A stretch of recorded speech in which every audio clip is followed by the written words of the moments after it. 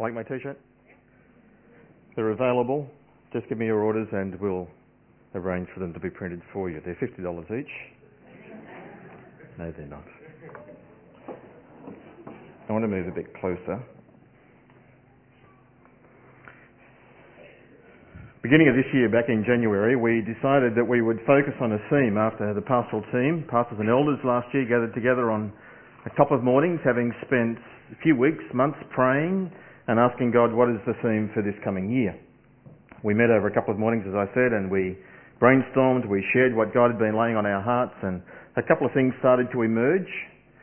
And then out of this whole brainstorming experience, we tried to encapsulate it under 5 key points or 5 key concepts. But the overarching concept is one of building loving relationships. That's to be our focus for this year, and it's our specific focus for this next term. And as David has reminded you, there is Bible study material prepared for that, and I encourage you to grab a copy of that. Get into a life group, get into a connect group. But certainly, if you're not even going to do that, get the material and do it at home. But it's much better to do it in the context of others, small accountability group or whatever. The GRACE stands for this. G stands for genuine. That's where we're going to be today, tonight, next Sunday morning and next Sunday night. 4 talks on each letter. 2 weeks in the morning, 2 weeks at night. Being genuine, to be truth tellers. That's where we are this morning and in that passage that Michael has read to us. R stands for being receptive, open. Being prepared to hear the truth that somebody else is genuinely telling us. Hearing not only God's truth to us, but also hearing God's truth through one another to us. And likewise being responsive and responsible with it. A stands for active. To be involved, to participate. Not just to simply come to a church service and to sit there and to absorb, but to engage and to be involved, to take responsibility, to be involved. So when we stand and sing, to sing. If you know the song, I'll learn the song. When we pray, we pray. When we give, we give. When we do the message time, it's listen and it's respond to and it's get involved in the life that Jesus calls us to be involved in. Active. C stands for community. God wants us to be networked together and to know one another and to do that congregationally, so for you to get to know your brothers and sisters in this place. But also we have other congregations and for us to work hard at being a genuine community together. E stands for encouragement. That's both positively as in terms of affirming one another, of lifting up the weary and the downtrodden, but it also means, like G, to speak the truth in love to somebody, to encourage them to be a serious follower of the Lord Jesus. And where you see something wrong, that you will admonish them, you'll point that out to them. And that's particularly our focus for this morning, that we are invited to be genuine in dealing with sin. Our sin. But also, what do we do when we see sin in somebody else? It's going to be one of those difficult, awkward messages where you're going to be thinking 100 miles ahead of me and, well, what about this situation? And so I want you to listen very carefully. This morning we're going to take a look in the mirror. And if you look in the mirror, you look there for a purpose of these I rebuke that child in Jesus' name.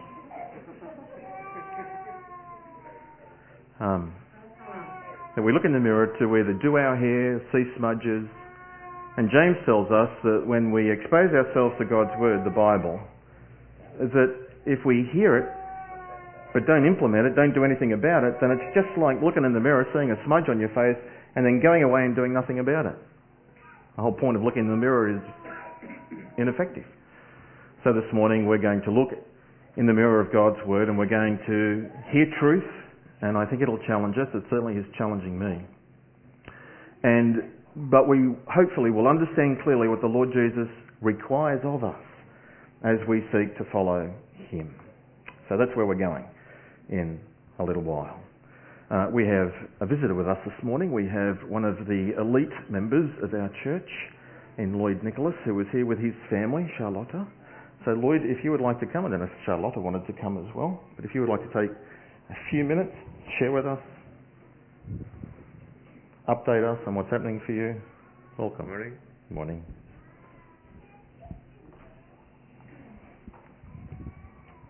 Okay, thank you. Normally you interview me, but... Oh, do you want me to interview you? No, it's okay. How are you feeling? I'm feeling good. We're very glad to be here, Charlotte, my wife and I. We've just come from the Philippines where the ship that we're serving on, the Logos Hope, is currently in dry dock. That's where the ship comes out of the water.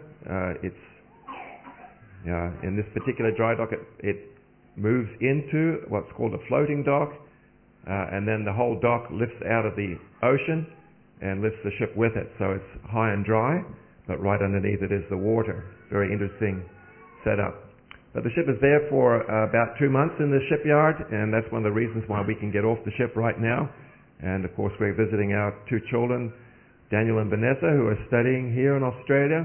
But it also gives us a chance to catch up with each of you and just to share a little bit about our lives as well. We want to share our story, how God is at work in us, and of course that's a story that you are also familiar with. God at work in your life is a story of grace as it is in our lives. Charlotte and I, we have been with OM for the last 30 years or so. We actually met in Operation Mobilization, and then we've been on board the ship a few times with our family. Most recently, we have been based in Germany, where Charlotte has been, or we've been, but mainly Charlotte, the primary caregiver, looking after her mother who had Alzheimer's. And I'd just like Charlotte just to share a couple of sentences about how that was for you. Well, it's good to be here. Thank you for having us. Looking after my mother was not really my choice, but it was something which just came up, and I'm the only daughter.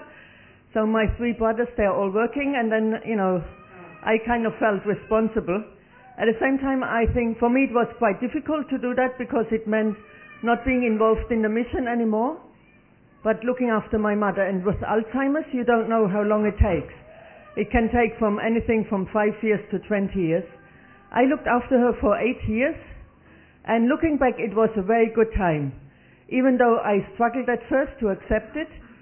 But then as I was reading my Bible every day, one verse in 1 Timothy 5, verse 4, jumped out at me, and it says that, children and grandchildren, look after your family members, your widows in the family, and looking after family, this is something which is pleasing to God.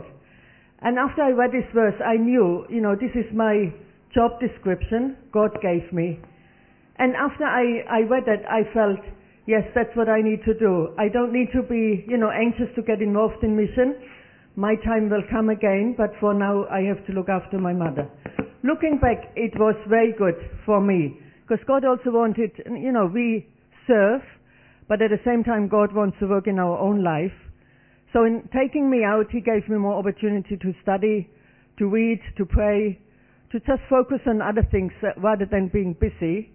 And of course the children helped in the initial days, and then when they left I was all by myself with my mother, and Lloyd of course supported. So looking back, it was a very good time and I don't regret it. And when she died, then I knew, God also will open up a new door, and He did. And that's why we are back on the ship. And of course that's a very different life, but a very exciting life.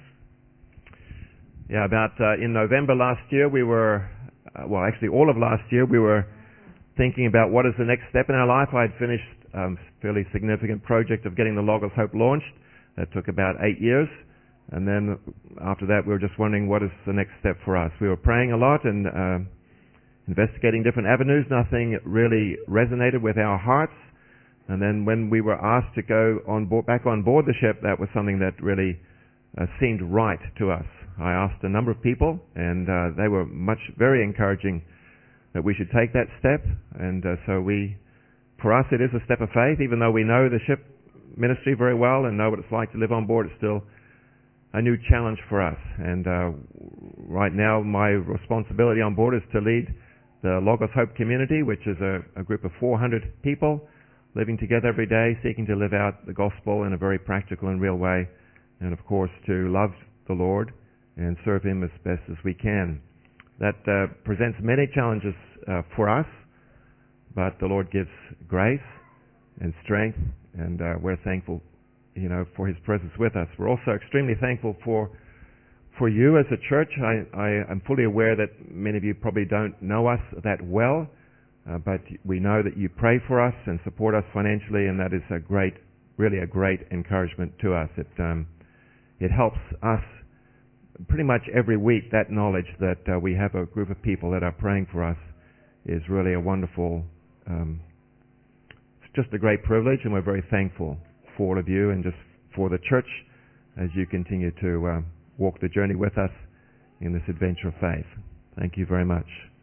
Before you hand over, we'll put it in the prayer and praise notes, but some prayer points. Pray for you now. What would you like us to pray? Okay. Prayer points. We are traveling for the next few weeks, and I'm involved in a number of conferences in the United States and also again back in Germany, and then we return to the Logos Hope in the Philippines early June. So just to pray, I think, for health and strength and of course God's Word. Both going together? Yeah, thankfully. Good. And then I think, leading a community on board the Logos Hope is it's a great privilege. It's very exciting, very busy, but there's also many challenges, and those challenges are all related to helping 400 people live and love together. Sounds like a challenge.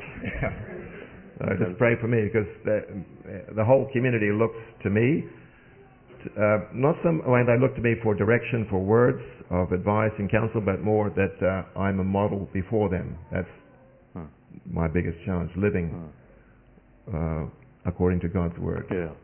Easy to say, isn't it? Harder to do. Yeah. Yeah. It is the challenge. Okay. Thank you. Let's pray. Don't move. Let's pray, everybody. Heavenly Father, we want to thank you for Lloyd and Charlotta, for the family. We acknowledge, Lord, and we are grateful to you for your direction on their life. Thank you for being with Charlotta and as she cared for her mum in those final years, and for the way that you nurtured and grew Charlotte's experience. We thank you that you have directed them back to the ship. We thank you, Lord, for this window of opportunity, both for travel and for ministry. We pray for safety in travel, for your blessing and anointing as Lloyd and Charlotta share in conferences and in relationships. And as Lloyd has said, I pray, Lord, that you might enable them as a couple to be a great model of following the Lord Jesus passionately. That you'll give them both wisdom, that you'll give them words in season to speak to those who need to hear truth at that time. Give them great patience with younger disciples as they likewise seek to follow Jesus 100%. Lord, we thank you for these guys and for their availability to you and for their being totally committed to you. Take them, use them, bless them, continue to provide for them and direct them. We ask all of these things in the name of our King, the Lord Jesus. Amen. Amen. Bless you both. Thank you. Okay, sorry.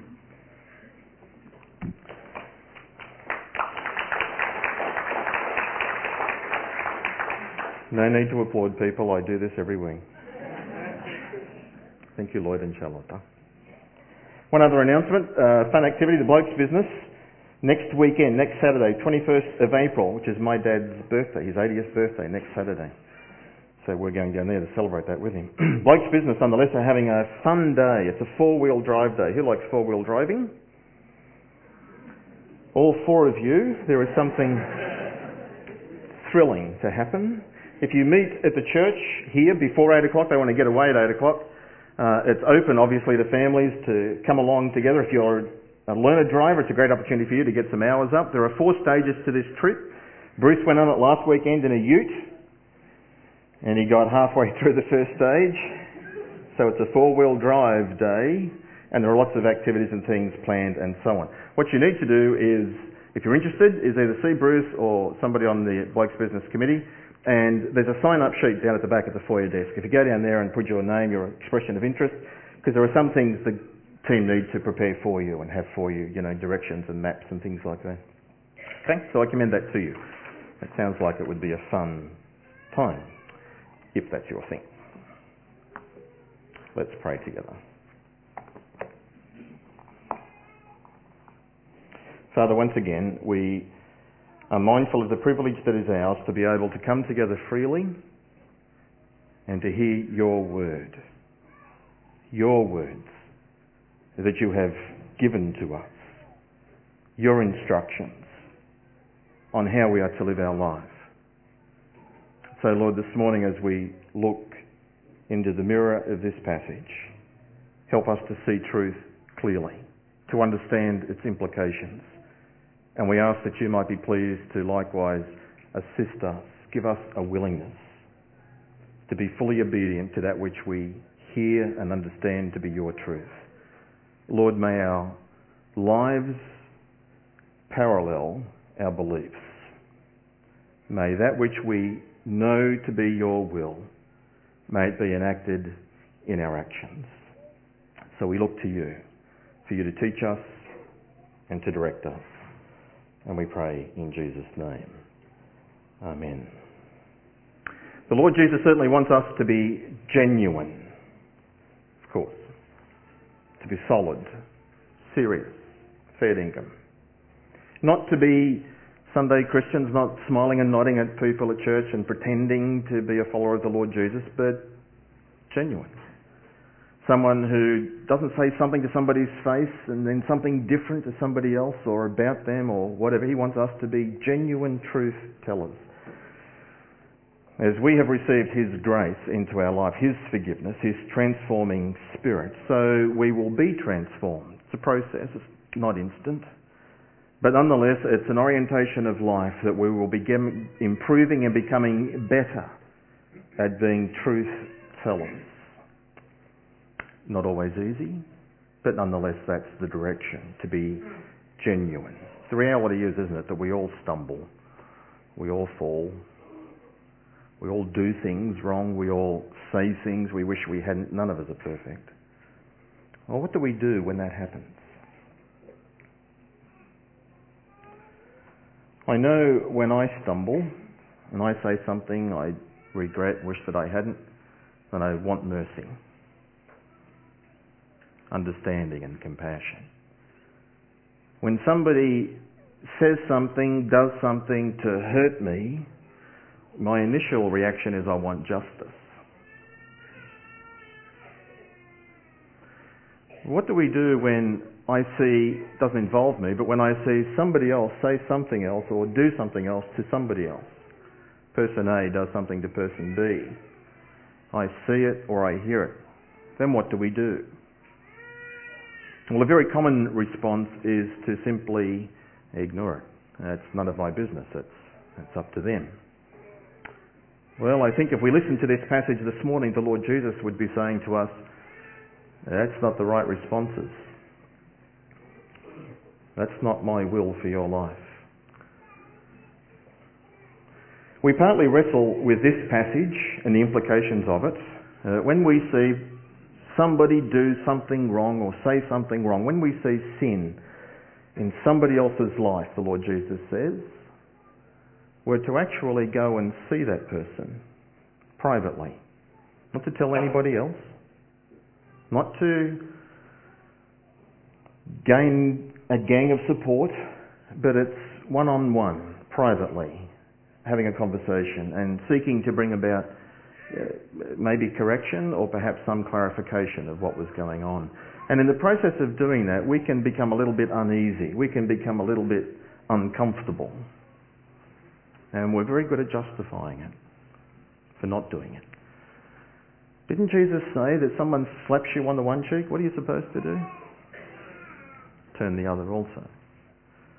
What did the Lord Jesus say about taking a log out of your own eye before you take a speck out of somebody else's eye? Not to be judges. What did the Lord Jesus say in that parable about the weeds and the wheat growing together?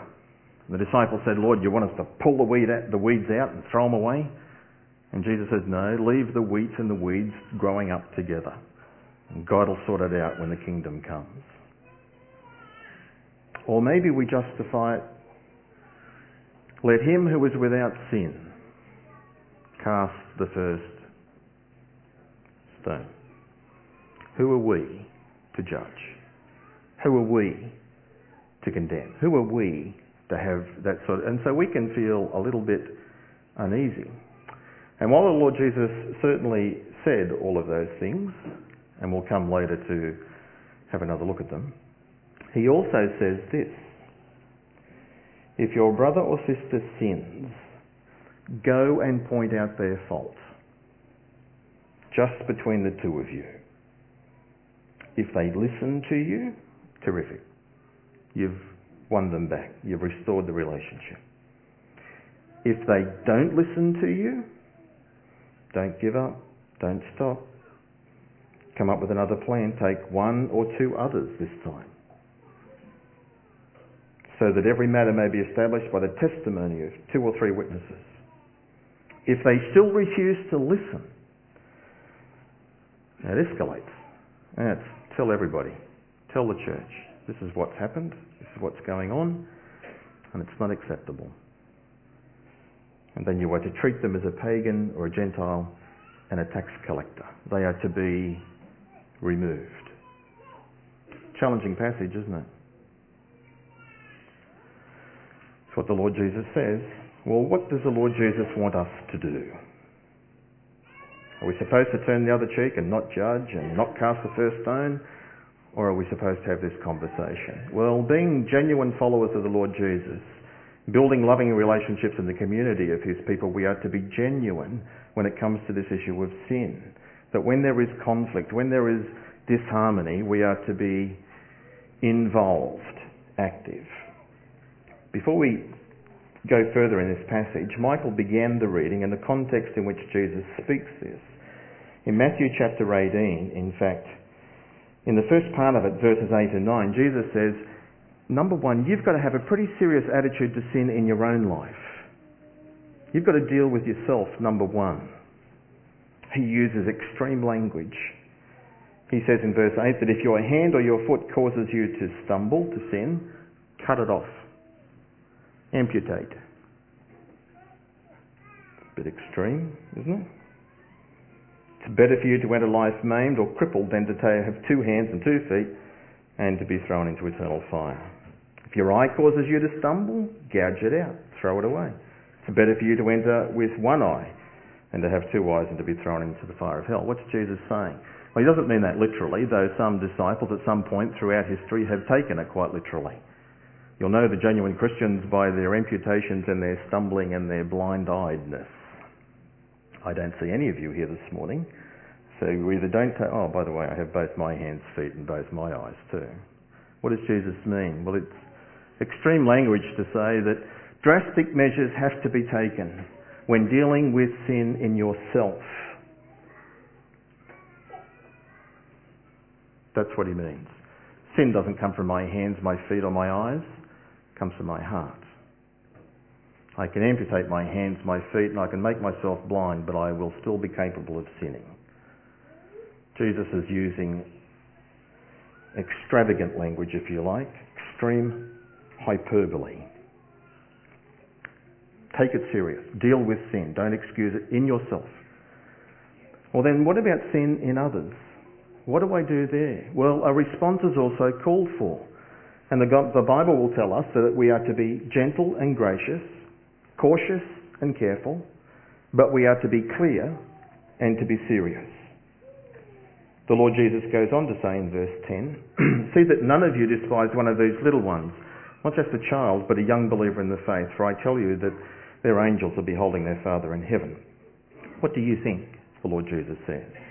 If a man owns 100 sheep, and one of them wanders away,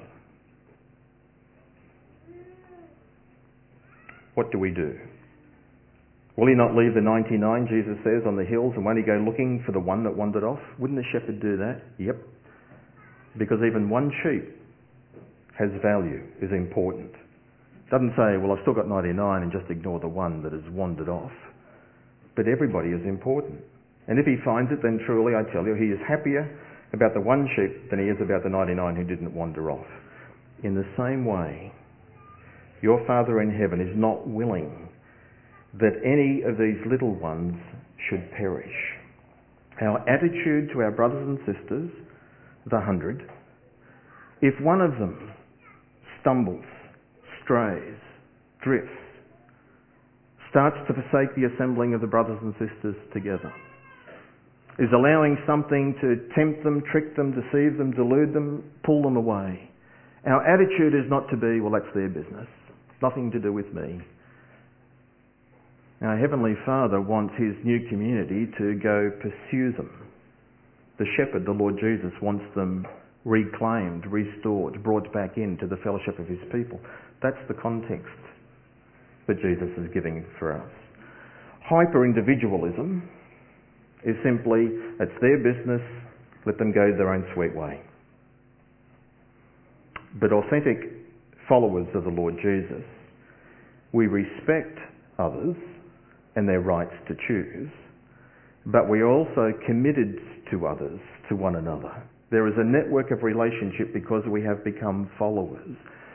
Cain's sin, his error, am I my brother's keeper? The world says, no, you're not. Jesus says, yes, you are. We have a responsibility to one another as family members. Jesus uses the language of the family, of children, of little ones, of brothers and sisters. It's a family context.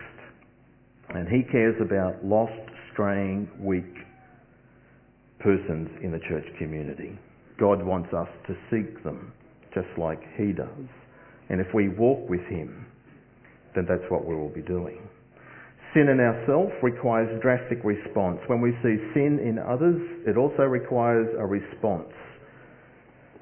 It's not drastic, but it is clear, and sometimes painfully clear. What do we do? Well, Jesus gives instructions to the church then and to us today that if your brother or sister sins, go and point out their fault just between the two of you. The lost sheep, you see, who is drifting, is now living somehow unfaithfully, hurtfully. That sin is not just attractive, but it's become a habit. If you see your brother or sister sin, a couple of things before we get into the 3 steps the Lord Jesus gives us. We are talking about somebody in a relationship with us. It's based upon relationship. It's a brother or a sister, not a stranger, not an unbeliever, not an outsider, someone who is part of our church family, part of our church community.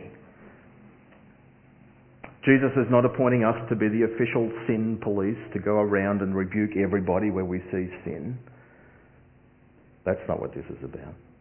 But it's someone who is part of our church, who has been converted, probably baptised, probably become a member, somebody who believes, been baptised and belongs, part of us. When we see sin in one another, then there's something for us to do. Secondly, it's not only based upon relationship, it's sin. It's not my personal opinion. I think the pastor, when he preaches, should wear a tie and a church. I think he should wear a church. Maybe a tie and a shirt would be better. Oh, it's an opinion. I'm not talking about opinions. I'm talking about sin. Sin is where the Bible says you're not to do this. And I can show you the chapter and the verse that you're not to speak that way, you're not to behave that way, you're not to make those sorts of choices. It's what God says in the Bible. It's a sin. And it's a sin that I see or that I hear directly. If I see my brother or sister sin, not someone comes and tells me that my brother or sister has sinned. It's not second hand. If we just push the pause button just for a second, what happens if it is second hand? Because that does happen, doesn't it, brothers and sisters? We do tell one another things about others. When this passage is saying, I should tell the person directly and no one else. And what happens if you're on the receiving end of it? What happens if someone comes to you and they're telling you something about somebody else? What should you do? Very quickly you should say, stop. How do you know that truth? And I'd like $1 for every time the answer is, well, because that person told me. And that's not even direct at that stage. How do you know that's true? Well, I saw them. I heard them. Then don't tell anybody else. But you need to go tell that person. That's what Jesus says to do. And next time I see that person, I'll tell them that you told me what you just said about them. That's what we need to do. Willing to do that? It's tough, isn't it? This is what the Lord Jesus requires of us. Don't tell anyone else. You need to tell that person. What I have said in the past is, if you come and tell me something about somebody else, is you need to tell that person. So you tell me how long you want. You want a week? You want 2 weeks? You need to go see that person. In 2 weeks, I'm going to see that person. And I'm going to ask them, have you seen them? And have that conversation. Do I do that perfectly? No. Do I mess it up? Yes. That doesn't change. That's what we ought to do. And if necessary, if they've told you the whole story, it may not be a long story, they've got it all out before you can go stop, don't say anything else, is you might need to say, let's go together. Let's both go together and see this person. It's a brother or a sister, someone in a relationship, someone we have the right to have this conversation with. It's a sin. If I see my brother and sister sin, then I am to go see them and no one else. It's one-on-one, just the two of us. It's private. And not to tell anyone else.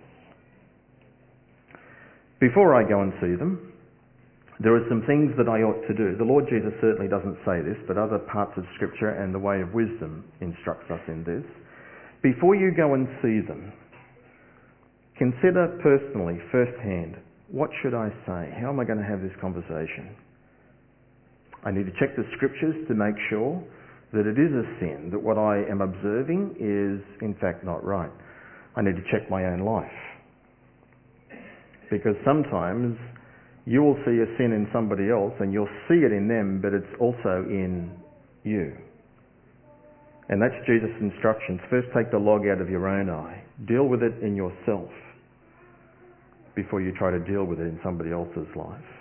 So check the Scriptures, check your own life, clarify in your own heart and mind, I am going to see this person and my aim is to help them to be obedient, to be a better follower. That's my goal.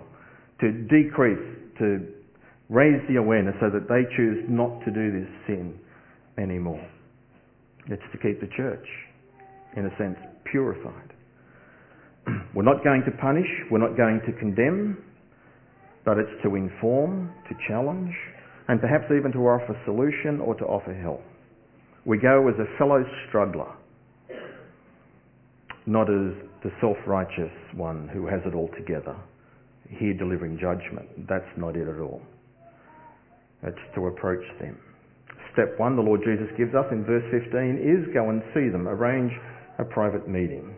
Of course, the Lord Jesus is not talking about, and certainly in our context and society, it's not talking about a crime. If there is some breaking of the law, if it's something awful, to pick a horrible example like child abuse, then the Lord Jesus is not instructing that person to go see the offender. It's rather the Scriptures teach in other contexts that where there has been a crime, then you report it to the authorities. And 1 Corinthians chapter 6 probably means you report it firstly to the church authorities, who then ought to direct you where appropriate to the civil authorities. We're not talking about crimes. We're talking about sin. And sin of such a nature that it's hurting them, hurting others, and offending God. And we are to deal with it in this way. Not talking about minor offences or minor hurts where the person may have said something to you and it's upset you, and you could very well choose to overlook that, simply to absorb it and to forgive them. But if you can't, well then it does include dealing with those hurts and so on. It's something that has to be faced and dealt with. So whenever we see a brother or sister dishonour the Lord by their behaviour or by their speech, then we have a responsibility, if we're going to be genuine, a responsibility to go. We have a command to go. It's not just an option. Jesus said this is what we are to do. To bring the matter to their attention with a hope of bringing healing, restoration, repentance. It has to be one-on-one also because you might be wrong. You may have misheard. You may have misunderstood. You may have misjudged. You don't know the full story. You can only share what little bit you have heard and or seen yourself without talking to anybody else. It's almost like this is the equivalent of they are almost innocent until proven guilty.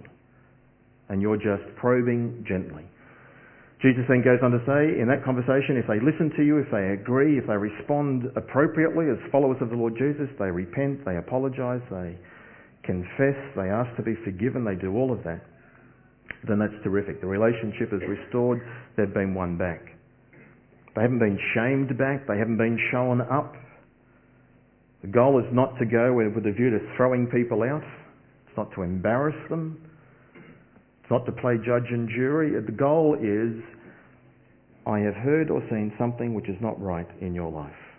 Can we talk about that? This is what the Lord says, how we ought to behave. I don't want to lose my relationship with you. We don't want to lose you from the fellowship of the church. We want you to stay part of us, but you can't stay part of us with that behaviour. It's unacceptable. What's your response? Well, if they listen, terrific, won them back. What if they don't listen? What if they're offended, angry, cranky, how dare you? And they're all likely responses. They're sinful responses, but they're likely. Then what do? Well, Jesus says, verse 16, step 2, don't give up. Don't just wipe your hands of it. Unless, of course, you've misunderstood and they've corrected you. But assuming you've seen it correctly and you've challenged them and they haven't responded appropriately, then strategize, the Lord Jesus is saying. Go find one other person, maybe two other people. People are going to be helpful. And arrange to do it again to that person and say, we are coming to see you. And name this person, we're coming to see. This is serious. We want to deal with this. They're coming to be objective. They're coming to be witnesses, not to the sin, because they may not have, but they're coming to be witnesses to the conversation that we're having. Witnesses to your response. Witnesses to my participation in it. Taking one or two others with us is also communicating that they are valued, that you're worthy of this effort and of this time. And it may also increase the persuasiveness of the occasion. What if they refuse to meet? Well, then you pray and you ask God to soften their hearts. And if they continue to attend the assembly, then approach them there and see if you can arrange a meeting then. If they're guilty, don't want to meet, and they just leave, they just go out the back door, they just don't come back to church, what do you do then? Well, the previous strategy of verses 10 to 14 kicks in. If one of the 99, one of the 100 sheep strays, then you go after them with a view to winning them back. You don't just let them drift and go. You don't just say, well, so long, goodbye. Don't give up. It's pursue them. And if you think that's hard up until now, it just gets harder. So now we're going to see the person and we've got one or two others with us. We have the meeting, and it has to be on the condition that these other people, this one or these two, hold everything that they are about to hear in absolute confidence. They don't tell anybody else. Nobody else. Because if there is reconciliation, then they take this with them to the grave. They tell no one. But if it doesn't go well, if it goes like the first meeting, if the person is resistant, you see now the issue is not their sin. The issue has now become their defiance, their resistance.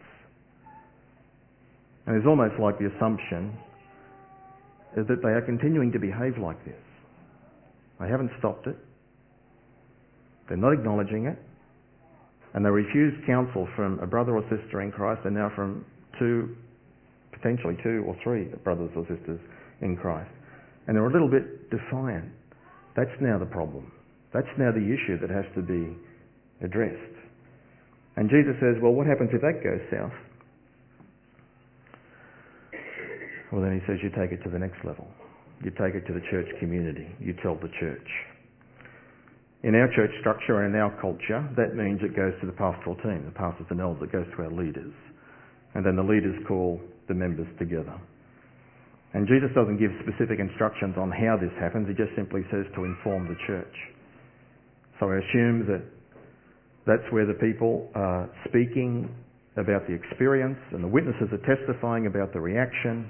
I assume that the person who is the offender, the one who is being accused, I assume they're present. And if they are, they get the right to defend themselves. They get the right to give their side of the story as well. It's not about condemning, it's about reconciliation, about trying to fix this. That's what it's about. So the church is informed, and if he doesn't listen to the church, doesn't listen to one person approaching him, he doesn't listen to 2 or 3 people approaching him, and now he doesn't listen to the whole church, what do you do? Well, Jesus says, then you are to treat them as you would a pagan, a Gentile, and a tax collector. And I think he means culturally. How did the Jewish people treat Gentiles? How did the Jewish people treat tax collectors? Well, they avoided them. They did not associate with them closely. There was a gap in the relationship. So here is the Lord Jesus instructing his followers, deal with sin in yourself very seriously. Amputate hands, arms, deal with it. When you see sin in somebody else, that also needs to be dealt with. Carefully, but clearly, without compromise. God doesn't like sin. God does not bless disobedience. If we want to experience the blessing of God, we have to follow through, act out the implications and the application of what Jesus is teaching us. We are to deal with sin in one another. What does it mean then it's the word excommunicate, to remove them from the congregation. Now this is new territory for me. I've never been in a church that has done that. Often before you get to this stage, the person quits, walks away, don't they? They're angry, they're hurt or whatever. I think the Lord Jesus means, this is as I understand it, we have a conversation with a person who refuses to listen to the church, and the church agrees together that we ask them no longer to attend the congregation until they repent, until they admit and acknowledge this is an issue. It's a serious issue. We ask them not to attend the congregation. We ask them not to attend their life group or their connect group. We are to make a separation between them and not to treat them as a brother or sister closely. We are to hold their feet. You are behaving like a person who is not obedient to the Lord Jesus. There are consequences to that. We should ask them if they're in ministry to step down from it. And we should ask the members and them not to associate together.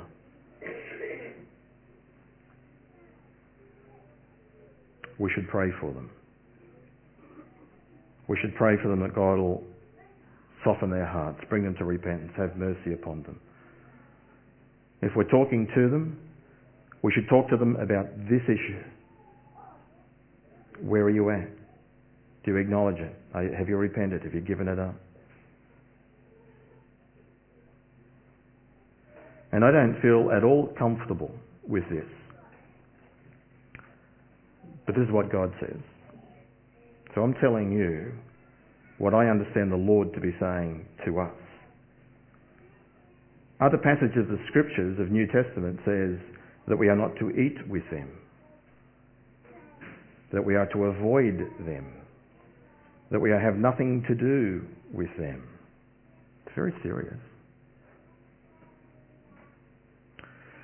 And it's not with an attitude of, we are superior and you are sinful. No way. We're sinful.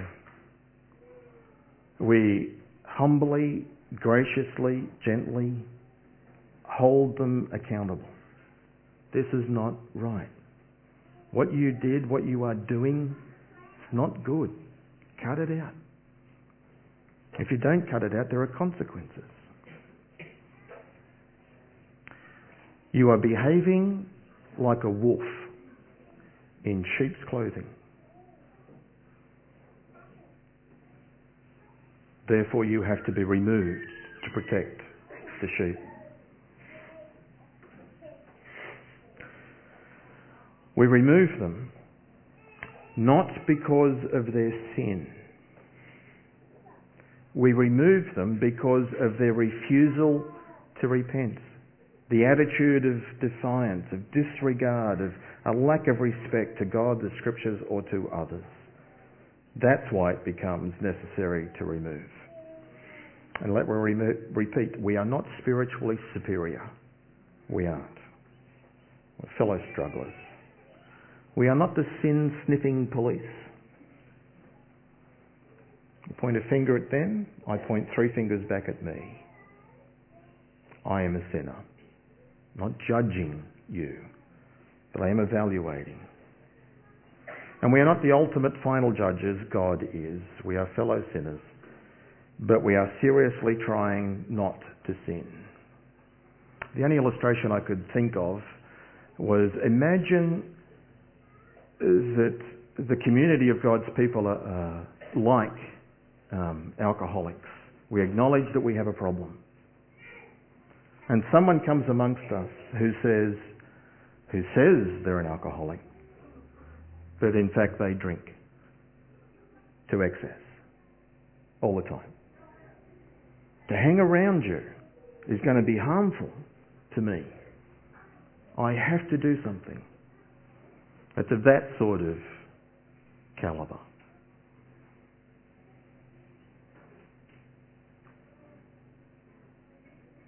John MacArthur gives this great quote, which is an indictment against the church. And I share it with you, and I'm part of the church.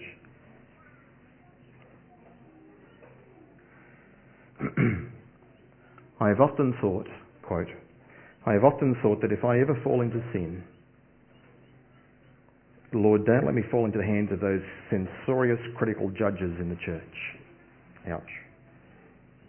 Let me fall into the hands of the barkeeper, the streetwalkers, the dope peddlers. Why?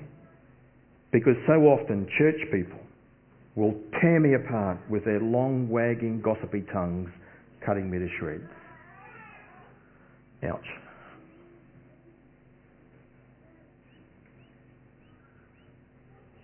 Rob Parsons makes a similar comment in his instructions, the series he did on the prodigal son. And his fourth point of application to the prodigal son, who has sinned, drifted, come to his senses, repented, returned, been embraced by the Father. Rob Parsons' fourth point is, pray that the prodigals, when they return, meet the Father before they meet the elder brother.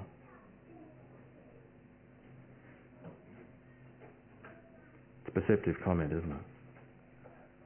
And sometimes it's so easy to get this instructions from the Lord Jesus wrong, that we drift over into being strict judges, when really we are to be humble, gentle sharers, fellow strugglers on the way, but holding their feet to the fire. Well, I'm not sure of your comfort levels this morning, but I thought about, why do we avoid this? Why do we ignore this teaching? Why do we modify it, change it, or just don't do it? Well, because it's embarrassing to do so. It's too hard. We may feel that we're judging them. That, take the log out of your own eye before you take the speck in your own eye. When the Lord Jesus says that, what he's really saying is, you are not to condemn. Don't be negatively criticizing. Don't be harsh in your evaluation. But John chapter 7 verse 24 says that we are to judge with righteous judgment. We are to evaluate. We are to discern. Of course we are to determine, is that right or is that wrong? You are obligated to make that judgment call. Perhaps we don't do this because we have a high level of individualism in our worldview. I take care of me, you take care of you, and there is no overlap. None of my business what you get up to. Well, I think we've spoken about that. Part of the community obligates us to one another. We don't do it because we're sorry we're going to hurt them, we're going to lose the relationship, they'll never talk to me again. Yeah, it's a possibility. But the only way that could probably come about is because there's reality in what you have observed. And you will mourn and grieve the loss of the relationship. Not easy. You have lost something. That's why Jesus uses the word, if they listen to you, you have gained something. You've won them back. You haven't lost. But we don't do it because we fear that we will lose the relationship. In which case then, my relationship with you is far more important to me than my desire to honour the Lord Jesus and to walk in obedience to Him. My relationship with you is far more important than my relationship with the church community. I'm willing to compromise my relationship here in order to keep my relationship here. It's become idolatry. It's become bad priorities. It might be we don't do this, we avoid it because we've never done it before and we don't know how to do it. And if that's the case, then we need to do some training, some equipping. Might be a good idea if maybe we start with the pastoral team and the elders and we do some equipping there, and then maybe train some mediators, people who are skilled in negotiating and listening and reconciling, and identify those people in our community, because some people are gifted at it and they're the ones you want to take with you when you go see the person. Not as backups, but as assistants to restore the relationship. Maybe you still think John 8 verse 7, we ought not to do this because Jesus says he was without sin should cast the first stone. Well, we should never cast stones. The Lord Jesus is correcting a judgmental attitude which is to destroy. This is not about destroying. This is about reconciling. So yeah, if you don't have any sin, then go right ahead. Judge and condemn. But if you do have sin, then the Lord Jesus says to that lady, neither do I condemn you. Go and sin no more. Give up the sin and you are free. That's the attitude. The parable of the weeds and the wheat growing together is misunderstood. The weeds and the wheat are not in the church. The wheat is the church, the weeds is the world. The church will be in the world until the kingdom comes. We're not pulling out the weeds of the unbelievers in the community. It leaves them alone.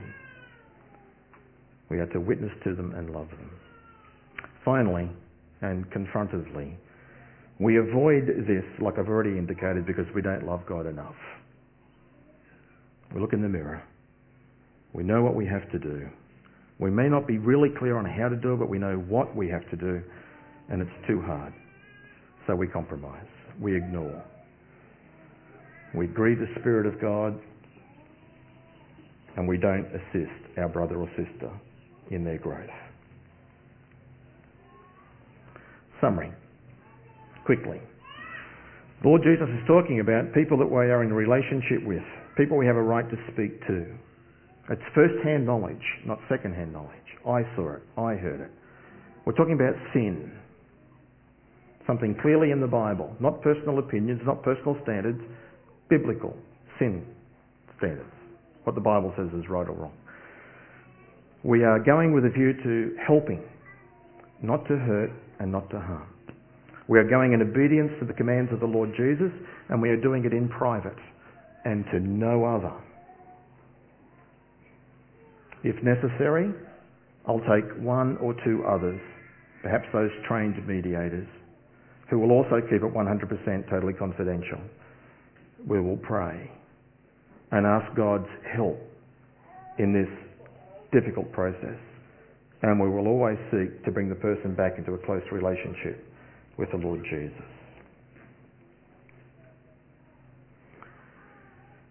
That poem that I often quote is relevant this morning. There's a way back to God from the dark paths of sin. There is a way that is open, and you may go in.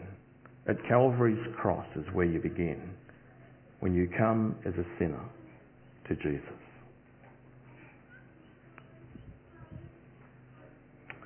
I close with Augustine, a very famous church father, commentator, who says these words: if we want Christ's blessing, then we must consent not to evil so as to approve it, nor ignore it so as not to reprove it, nor to be so proud so as to reprove it in a tone of insult or superiority.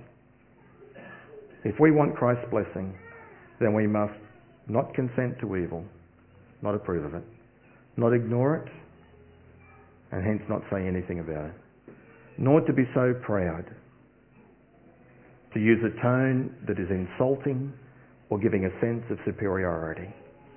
We are to humbly approach our brother and sister when we see there is an issue that they struggle with and that we need to talk to them about. Would you pray with me, please?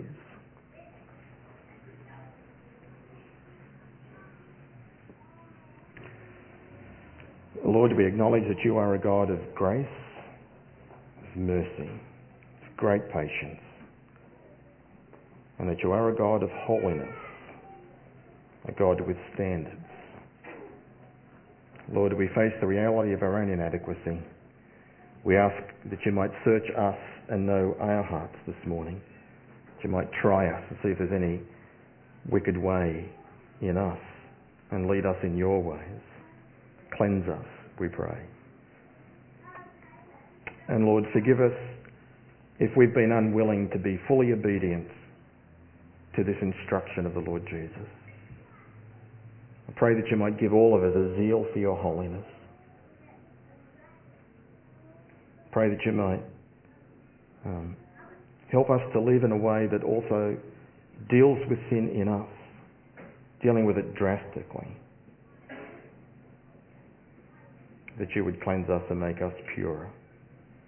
And then, Lord, give us compassion, your compassion, towards one another, to have genuine, honest conversations. Lord, we thank you this morning that you have taught us. We pray that you will assist us to be obedient. And we ask in the name of Jesus. Amen.